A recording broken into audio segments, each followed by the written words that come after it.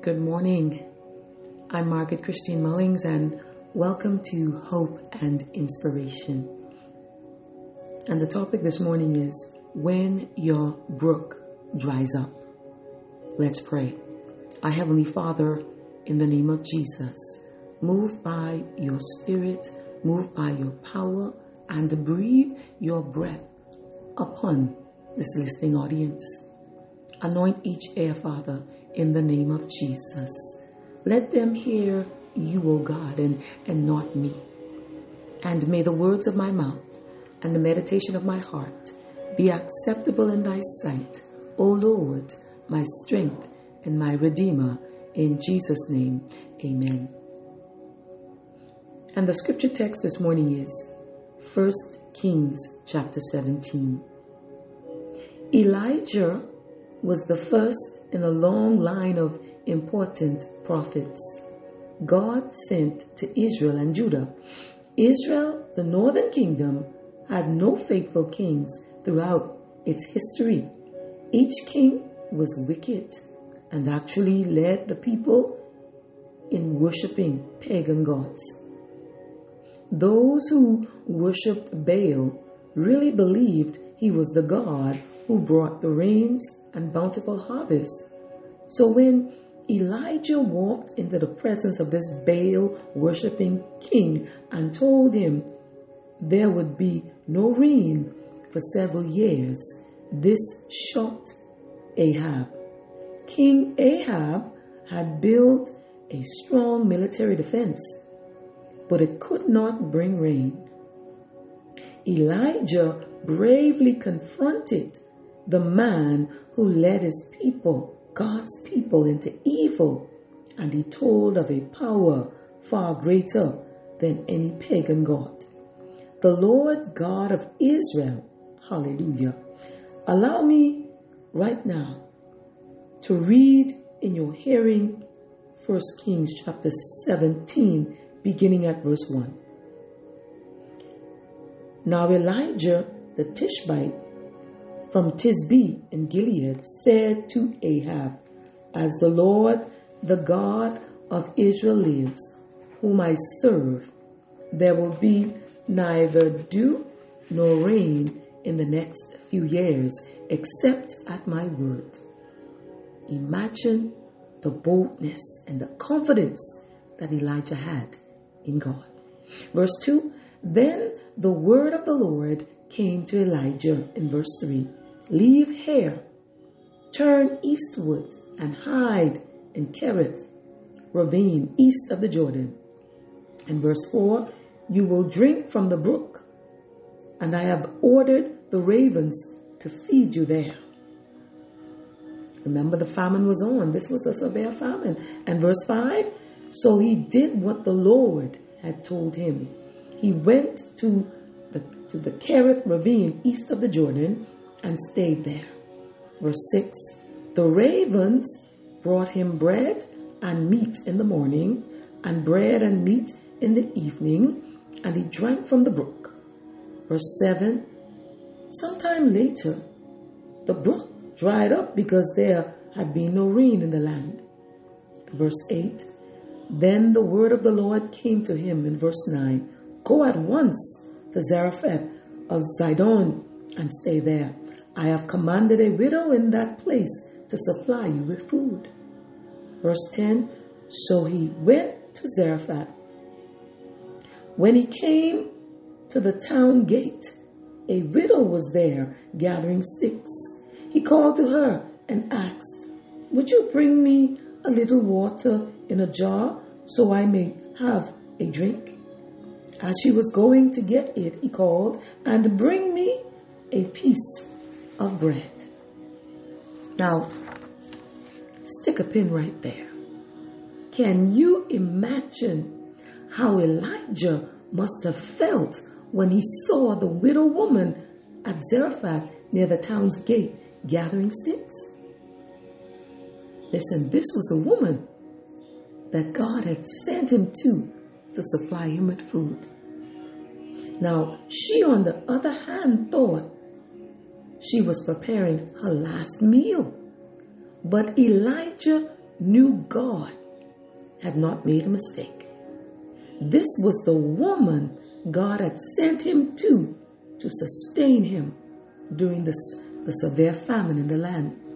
Elijah's brook had dried up. The widow woman's response to Elijah's request revealed her hidden faith as she was going to get the water. Elijah said, and bring me, please, a piece of bread. Verse 11, her response is in verse 12. As surely as the Lord your God lives, she replied, I don't have any bread, only a handful of flour in a jar and a little oil in a jug. I am gathering a few sticks to take home and make a meal for myself and my son, that we may eat it and die. Elijah's faith was being put to the test. The Lord knew that this widow woman was down to her last in supplies. Elijah's brook had dried up, and he demonstrated firm faith when he made a request for a piece of bread. The widow woman actually thought she was preparing her last meal. But I got to repeat that, but. And but as a conjunction, but a simple act of faith produced a miracle. She trusted Elijah and gave all she had to eat to him. Faith is the step between promise and assurance. To you who are tuning in this morning, or whatever time it is where you are, when your brook dries up, will you still walk in faith and obedience? I want to repeat that again. When your brook, and I'm speaking to me first, when your brook dries up, will you still walk in faith and obedience? On this very day, today, some are sad. Others are mourning the loss of loved ones. Many have been displaced. Others have lost everything that they had. Listen, perhaps there may be no meal today. But be it known to you on this day, every miracle, large or small, begins with an act of obedience. We may not see the solution until we take the first step of faith. Yes, I reiterate it again. You may have lost everything that you owned. When your brook dries up, what do you do? Pause right now. To think about this question as you reflect on Elijah, who had not any food to eat, only what the ravens, and listen, the ravens were considered dirty birds. But God used the ravens, yes, the dirty birds, the unclean birds, to feed Elijah during the famine, to keep him alive. The ravens brought Elijah his food. But now something had happened. Elijah's brook had dried up. He had no water to drink. Because there was such a severe famine in the land. But look at this now. Take note of this. Meanwhile, a widow woman from Zarephath was down to her last meal and had no other means of getting food.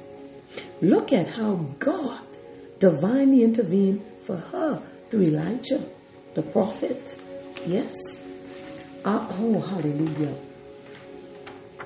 Glory to God. Yes, he intervened. And I want to tell you something today. Right now, as you are tuning in to this broadcast, God is divinely intervening on your behalf. He's divinely intervening in your situation, wherever you are on your journey. You may be walking with It may seem like the worst time of your life, but I only stopped by to tell you today, when your brook dries up, this signifies the manifestation of the provisions God has destined for you. But you and I, me too, but you have got to keep hope alive and walk in faith, now faith, right now faith and obedience. Let's pray. Heavenly Father, in the name of Jesus, breathe your breath right now on everyone that is tuning in. Yes, Father. Oh, my Father, especially those whose hearts are saddened by the loss of their loved ones. Our Father, place springs of living water in wells that have dried up and manifest your provisions for this day. Oh, yes, Father. Restore families. Yes. Restore the prayer altar in our homes. Cause husbands to love their wives once again. And wives to respect their husbands as head and priest of the home. Let husbands praise their wife and her children rise up and call her blessed. Restore, revive, and rekindle our faith. Yes, Father. And when the brook that you've given us dries up, cause us to remember, Father, that you are our true source of everything we need, and that you promised to supply all our needs according to riches in glory by Christ Jesus. In Jesus' name, amen. This is Margaret Christine Mullings saying thank you for tuning in. God bless you, and I'm keeping you, each and every one of you, lifted in prayer. But most importantly, remember, Jesus Christ is our high priest, and he is making intercessions for you. God bless you. Have a wonderful, wonderful day.